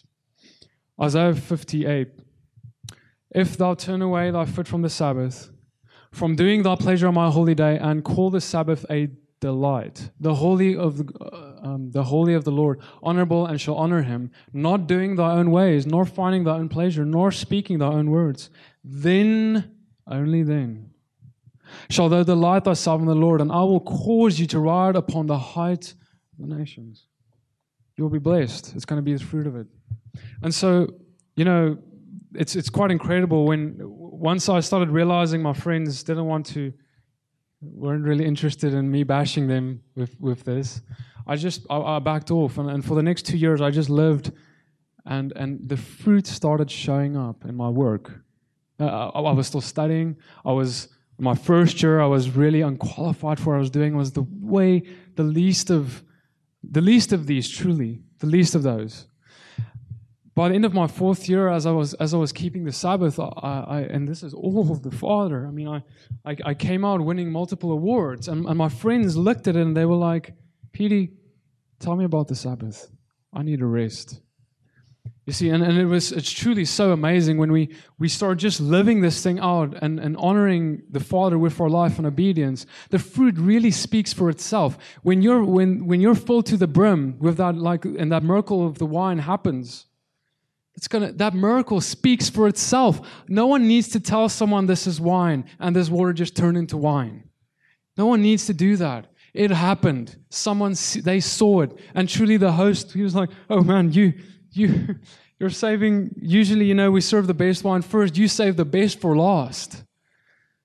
And that's exactly what the Father wants to do right here. Save the best for last.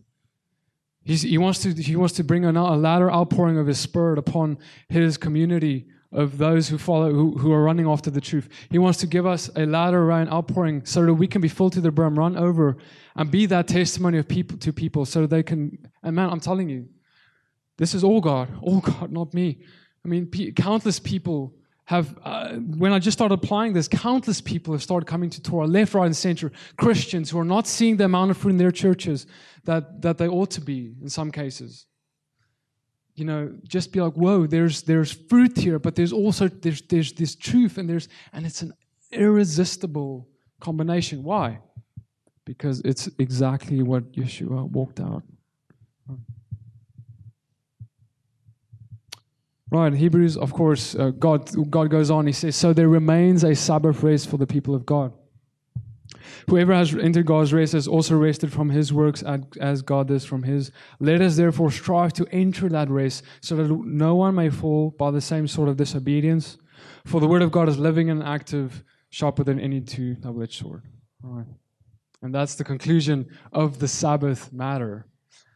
Excuse me, how much time do I have? 5 minutes? Really? Okay, cool.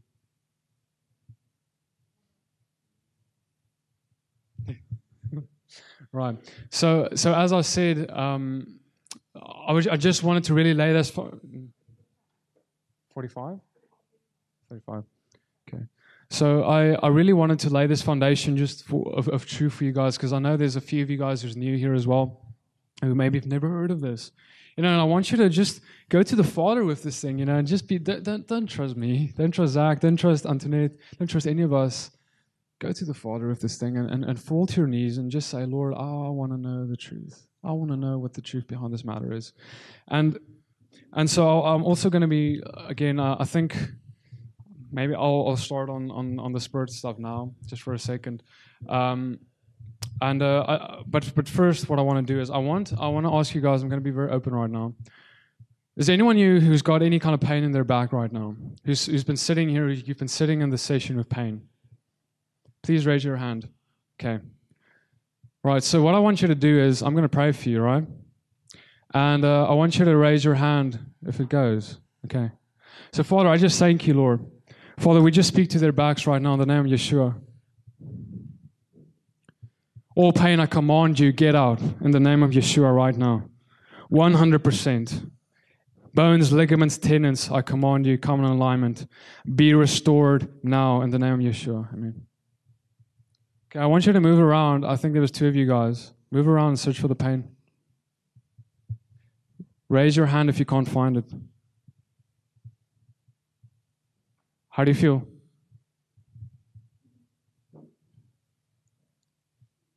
Okay, Father, I just thank you, Lord. All pain, I command you, get out now in the name of Yeshua. 100%. Say that out again. Do you want to stand up, maybe? So I don't want to put pressure on. I just felt in the Spirit there's. What are you good? It left? It left? Okay. You? Better. Okay. Father, I just thank you, Lord. All pain now in the name of Yeshua, 100%. Father, I thank you for freedom. Taste it out again.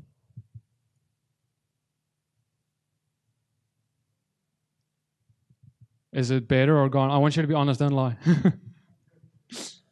Okay, cool. Please come to me, right? I really feel like the Father put that word in me. But can we just get a clap for what happened for her? I mean, yeah. Man, and see, I just want to demonstrate that because, you know, it's so simple and quick to do. It's not complicated. And you know, I'm going to pray for her more now because sometimes we need to just go a few more times and it's going to leave all the way. But see, a lot of times we pray once and we give up and we're like, oh, okay, I guess that wasn't God's will. You know, but Yeshua never said or did that, right? And so we really need to, if we don't see what we're supposed to see, we really need to be like, whoa, okay, let's pray again. Because I'm supposed to see this thing happen, right? Right, and so, you guys should just please stop me. Cool. Right, so this is the sign that people are looking for. If you go and you walk into your workplace and your wherever you are in your daily walk, people want this. They're interested in there's new age. There's all these other spiritual avenues people are going. All these other demonic things people are running to.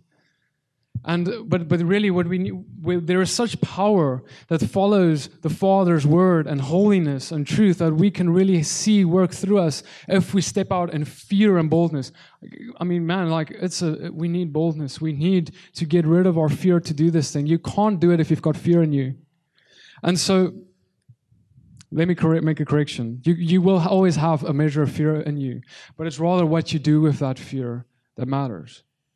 You know, the Father's going to put a boldness in you in those moments, but you're going to be afraid to the point of going like this, because I still am many times, you know, depending on who I'm with. But see, the question really is, what are you going to do with that? Are you going to fear God more than this thing, or than a man? Or are you going to fear God in such an incredible way that you're just like, Father, I don't care about what this guy thinks of me anymore. I don't care if he accepts or rejects me anymore. I don't care if I lose my job anymore. All that now matters is your kingdom to go forth. And I want to submit to you that if that is your desire, man, God is going to provide everything that you need, and He's going to bless and care for you in that place. But see, we've got this unbelief and disbelief in us of thinking that if we step out, you know, for example, in the workplace, in that boardroom, I might just be told to tone it down a little bit or whatever. I want to submit to you that, man, the Father's going to back you in that place. And whatever happens, it doesn't even matter, because all that matters is for His will to go forth.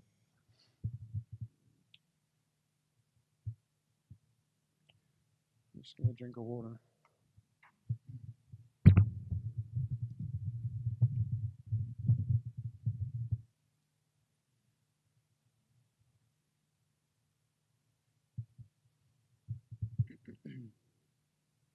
And so, as I discussed, we really can't stay in our homes, and that's all we're confined to all the days. We need some of the things that you guys can do, just as a starting point. I would really encourage you to. Of course, I'm not sure where you guys are at, but if you're in a fellowship or if you're in a place where you feel like you're probably not walking this thing out that I've been talking about, I want to encourage you to take small steps in your daily walk with this thing. You know, when you go to the grocery store, when you go to wherever you're at, your workplace, I want you to start taking small steps and telling people Yeshua loves them. Taking small steps of encouraging people. Yeah, you know, in the beginning it's going to be weird and awkward and all that, but I want you to just take a small step. And I'm telling you that just like that guy in Hatfield Square, where I had to just take one small step of being like, hey man, is there pain in your shoulder? If I never asked that question, I would not be standing here today, maybe even. I mean, you know, the 25 people that followed in that night, it was just like, I was all God.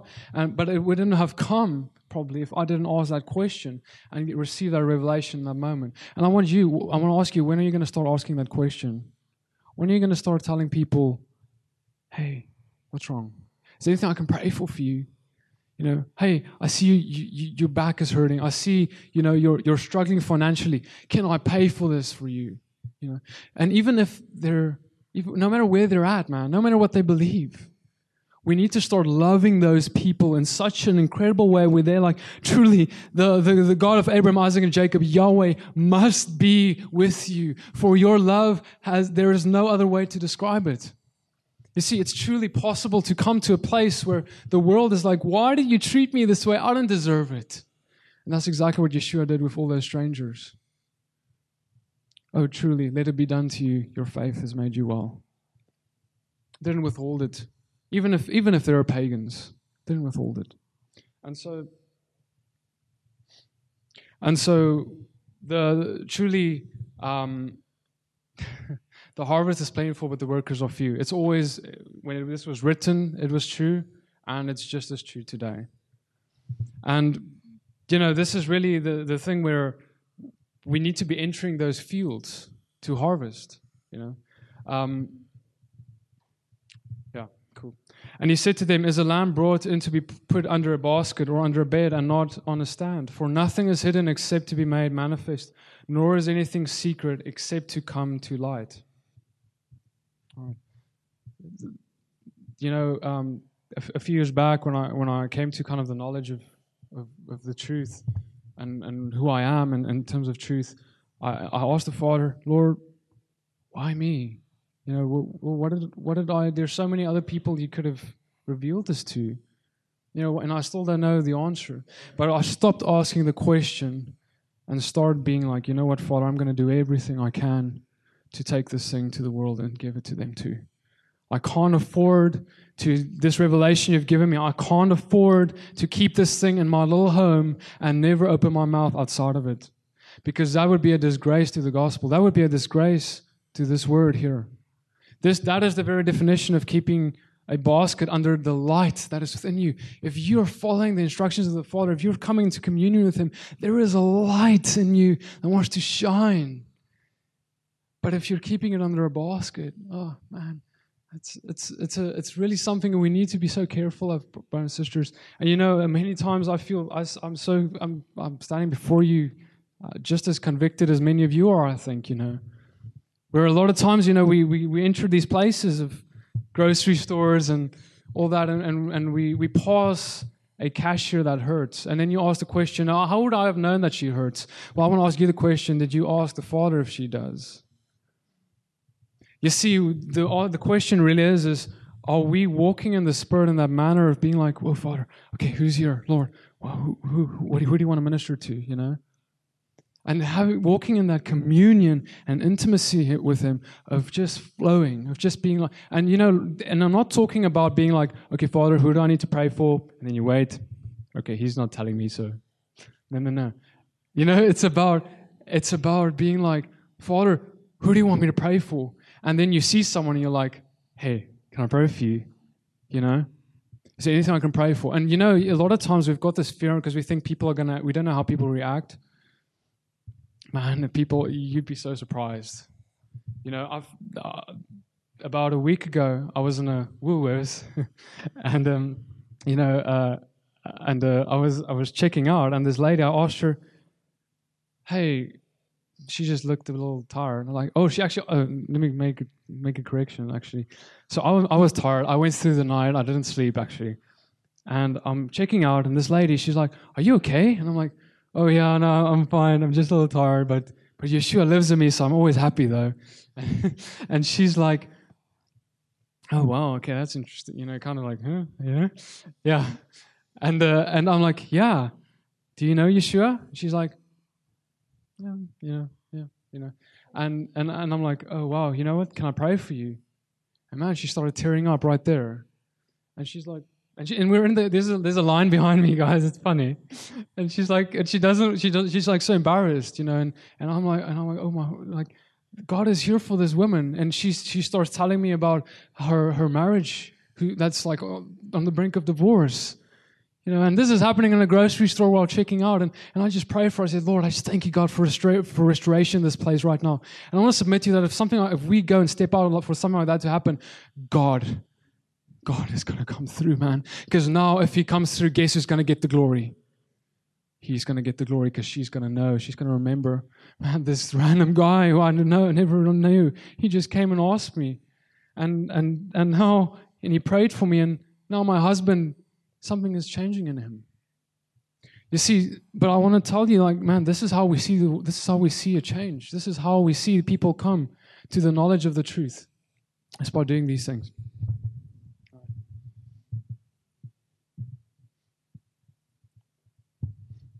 Matthew 16, verse 14.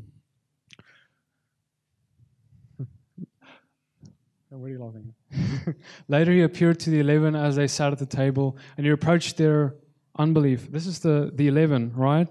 And hardness of heart, because they did not believe those who had seen Him after He was raised. And He said to them, "Go out into the world and proclaim the good news to every creature."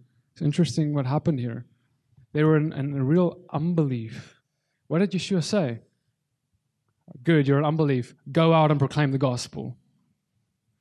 It's interesting, right? I want to submit to you that when you go and proclaim the gospel, remember, let me say it like this. When I told you the first story of what happened in Hatfield Square, I told you I didn't believe when the guy got healed. I was serious. I was like, nah, I don't believe this. In my unbelief, God was so merciful and gracious that He did it anyway. And now, yes, belief starts, you start getting that faith and belief. And I want to submit to you, if you're doing something like keeping the Sabbath, the faith that you need is already so much ingrained within you because you've already seen Him provide enough manna on the 6 days for the seventh. And so by things like that, keeping the instructions already creates that faith within you to such an extent and degree that you are more than qualified to do this. You're more than able and capable of doing this. You do have the faith. And I want to tell you, like, faith is not a feeling. Faith is not like about I don't feel like, I feel like I doubt this. I feel like this is not going to happen. We don't walk by feelings.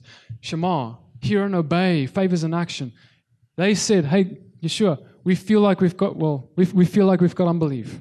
You know, or they were in that place of unbelief as well, even by their action. Yet Yeshua's like, go out and do it. And in their doing, they were able to walk it out. And Yeshua, God, Holy Spirit, equipped and came through for them in that moment. And so, you know, a lot of us think we need to keep the Torah good enough, get holy enough, and then one day maybe God will use us a little bit. You know, I want to submit to you, if you came to repentance today, it's time. If you came to repentance, you got baptized, it's time to start doing this thing. And yes, we need to get in a fellowship, we need to get discipled and all that so that we can give the message accurately. But we need to start walking this thing out of proclaiming this gospel that I'm talking about here. Because see, it's not about a works. You know, I've encountered many people and myself, and I'm talking about this because this is what I believed. I thought that if I'm keeping the commandments well enough, then I'll see fruit happen. I'll see, well, in terms of spiritual gifts and all those things. If I keep the commandments good enough, then God will give me a measure of spirit that will enable that. I want to submit to you now, man. Today is the day. If you profess you follow, and follow Messiah, you've got faith in Him, you're ready for that thing. All right. And so this is the Great Commission. He says, these signs shall follow them that believe. In my name they shall cast out devils, speak with new tongues, take up serpents, drink deadly poison and will not hurt them. Lay their hands on the sick, they will recover. So after then the Lord has spoken, He received up to heaven and sat on the right hand of God. And so it's interesting that this was about one of the very last things Yeshua said right before He left. Now, about a week ago, I had a vision while in my room praying. I've never shared this. I just feel I have to know. I had a vision of Yeshua standing, and He was crying, and it was very much like that story where He was throwing over tables in the scriptures of when they were with the tax collectors and all that. And I just really that picture of Him, I could just imagine that righteous anger of Him throwing over tables. That was the state I saw Him in. And he was crying something out. He said, what have I left you to do? What have I left you to do? Then I saw Him again against a wall, a yellow wall, with His head crying. And He said the same thing. What have I left you to do? And I saw kind of almost zooming out or whatever, and I saw that this was a wall of a church. Yeshua against this wall of a church, His tears staining this wall. He's saying, what have I left you to do? This is what He's left us to do. The Great Commission. These signs must accompany those who say that they believe. And see, this was the very thing I read. I was like, Father, I'm not seeing this. And that's a big issue, Lord, because I'm supposed to be seeing this. And so, again, God just needs that from you. He needs that prayer from you. He needs that mountain moment from you where you're on your knees and you say, Lord, I'm not seeing this, but I need to see this. I need to see this in my life. Because you said that. That's the Great Commission. Because, brothers and sisters, I'm telling you, There's going to be many of us who's going to be keeping the Torah, who's going to come before him one day, and he's going to say, what have I left you to do? Did you kept my Torah, but did you proclaim it to others? Do you think I just left my Torah for you? Or did I give it to you for both you and all my people? For you to walk as I walked, as a living testimony for the world to see and come to the knowledge of the truth. I know this is a hard word, guys. It's so hard. But I need to share this with you because this is where the Father is calling us. I'm telling you that if we get this thing down and we just humble ourselves before the Lord, man, we're going to see revival. We're going to see this whole regathering thing that's happened, as God is already orchestrating. It's going to hit another level. It's going to be like something like never before.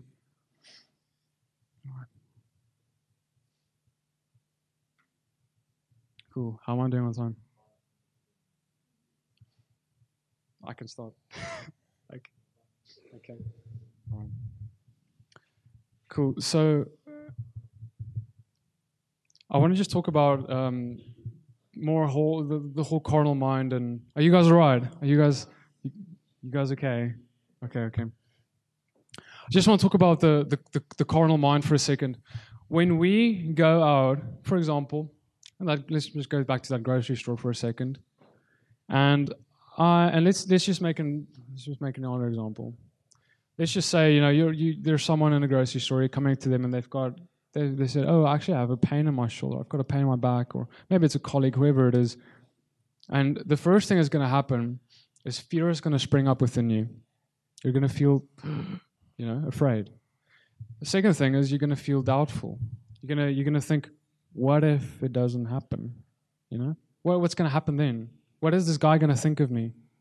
And really what's happening is, and we read about Paul talking about this a lot, where he talks about this internal battle of the carnal mind and the spirit. And he goes on, he says, the things that I don't want to do, I do, and the things I don't want to do, that thing.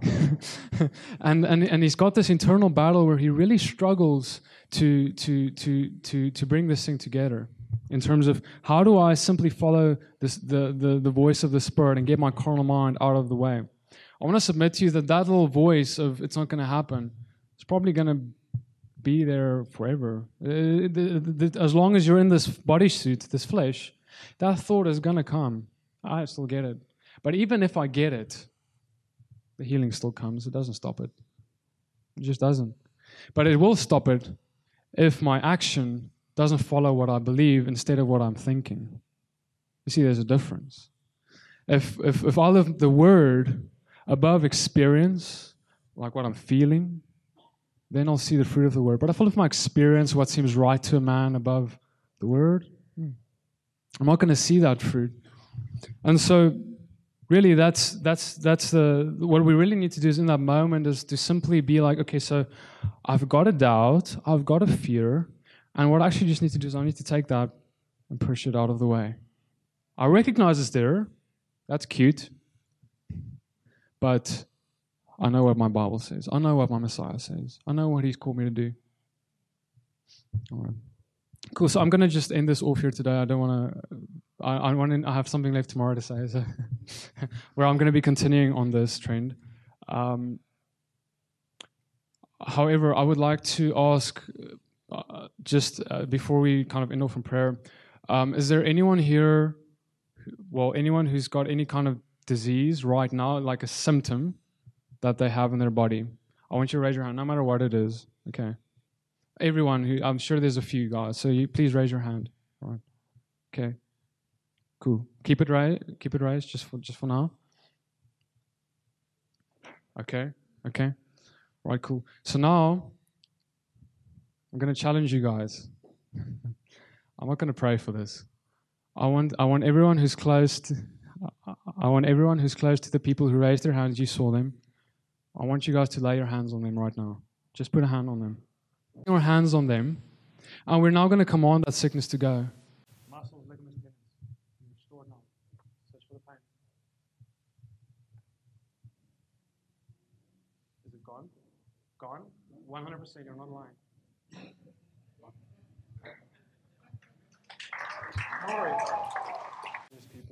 That changes people. You see, and if that's someone who doesn't even believe in the Messiah, what is it going to do to them?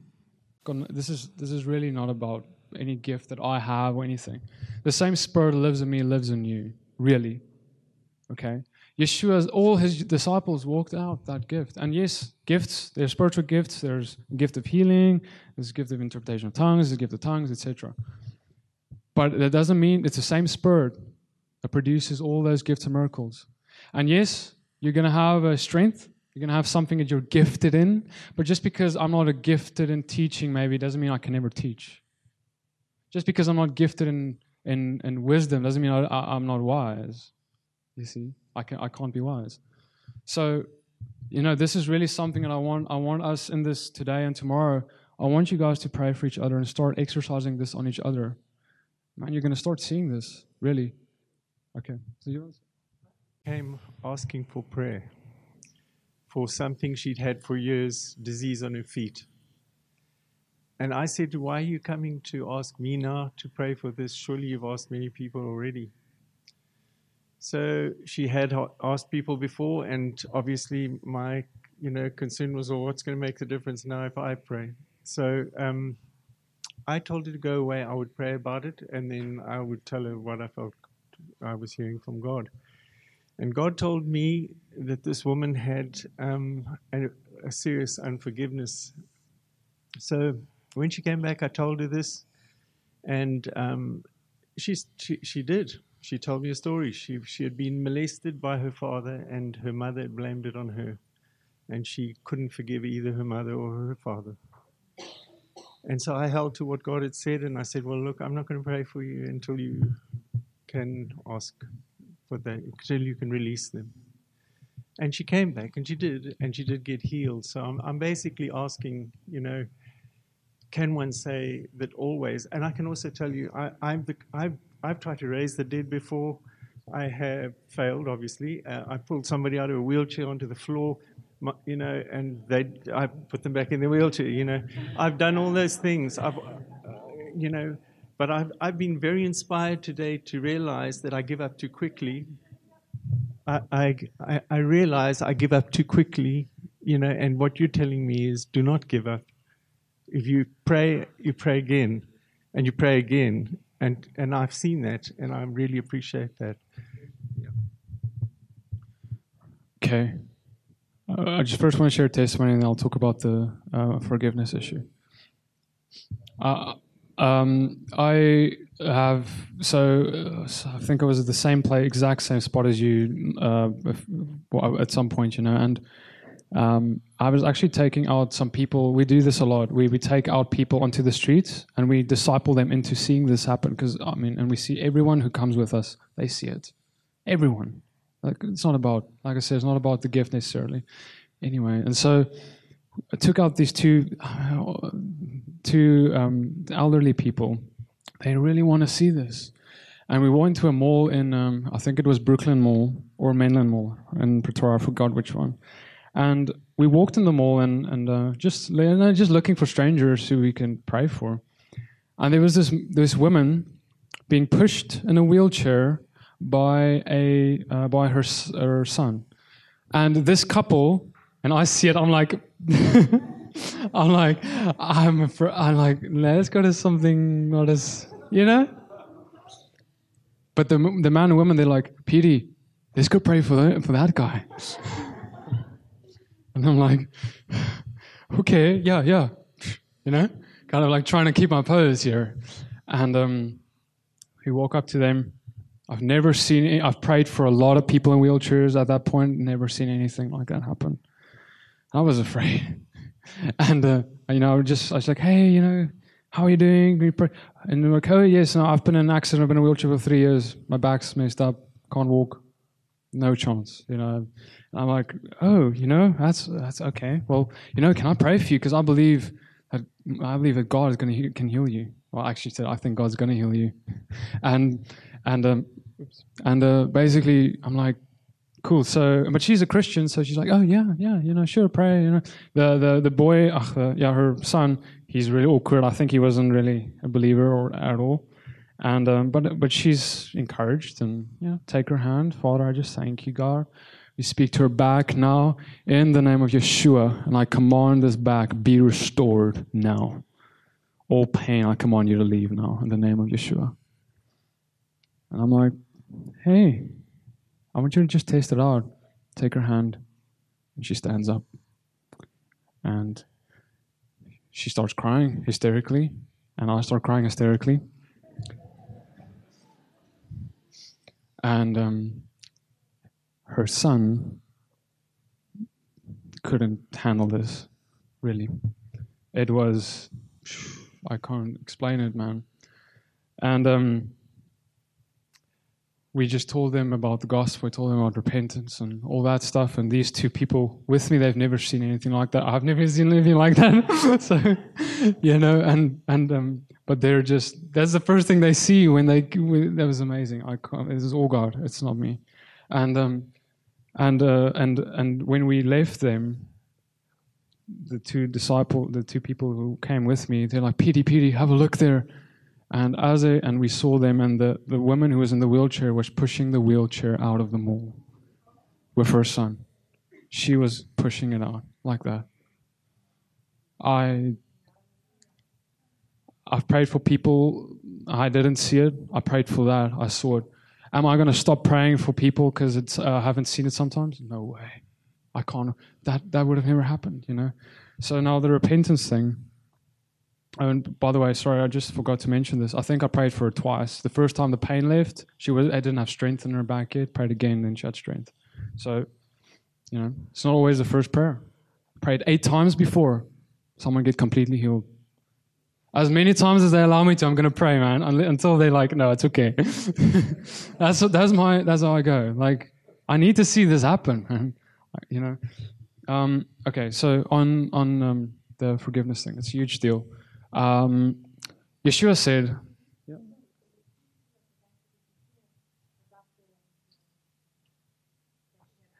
Okay. So he asked, he said, he prayed, a woman came to him and who said that he needs to pray for her, and he went to the Father, and the Father told him that she has unforgiveness in her heart, and she needs to deal with that first before he should be praying for her. Am I correct? Okay. And so he asked about what role does unforgiveness play in this whole thing? Now, it's a huge deal. Yeshua said after someone got healed, now go and sin no more. Okay? So he said, oh, well, okay, great, that's amazing that you got healed. Now go and stop sinning. Why did he say that? And he sometimes even added this. He said, go and sin no more lest something worse comes upon you. And that's an important thing to note, what we should be telling people after something like that happens. But anyway, so we see that whole thing of sin has an incredible impact, and maybe I think I'm going to talk a lot about that tomorrow, has an incredible impact on our bodies as well. So there was this, just to demonstrate this point, there was another woman in a mall we found once. She had a leg issue. Her one leg was, I know this is, guys, I'm just going to share, right? But this is what happened. Her one leg was, she was walking kind of like this. One leg longer than the other one, and really impacting her walking. Came up to her, hey, can we pray for you? And she's like, yeah, sure. Let her sit down. And she told us straight up, oh yeah, no, my one leg is like out a lot. And it's usually the back or something that's wrong. Anyway, prayed for her, okay?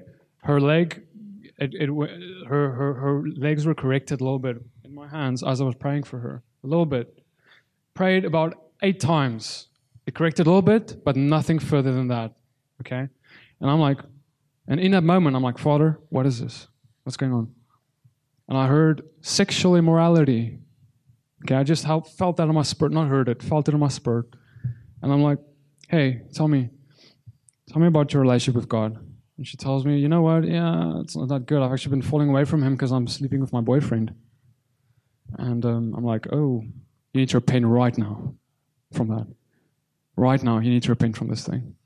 And I took her hands and we prayed, and she repented. Truly, she did. She's like, Father, I want to follow you. I want to get back to you. And she poured her heart out there, repented, and we said, okay, great, now let's pray again. Took her hands, one prayer. her legs were healed 100%. It was an incredible thing. I can't explain it to you guys. You need to see it for yourself. Don't need to believe me, but that's what happened. And her one leg was made whole as the other. She was healed totally by that repentance. If she said, no, I'm not going to, she would have walked away like that. And that would have been totally out of my control. It's not our control or our responsibility. It's just our responsibility to do our part. And that is, lay your hand on the sick. That's it. Just lay your hand on the sick. That's the instruction. What comes from that? It's Him. Right? Okay, cool. So I'm cutting into other people's time now. So I'm just going to be ending this off, and I'm going to be sharing a lot more about this tomorrow. I just want to thank you guys so much. I'm going to just end off in prayer. Right?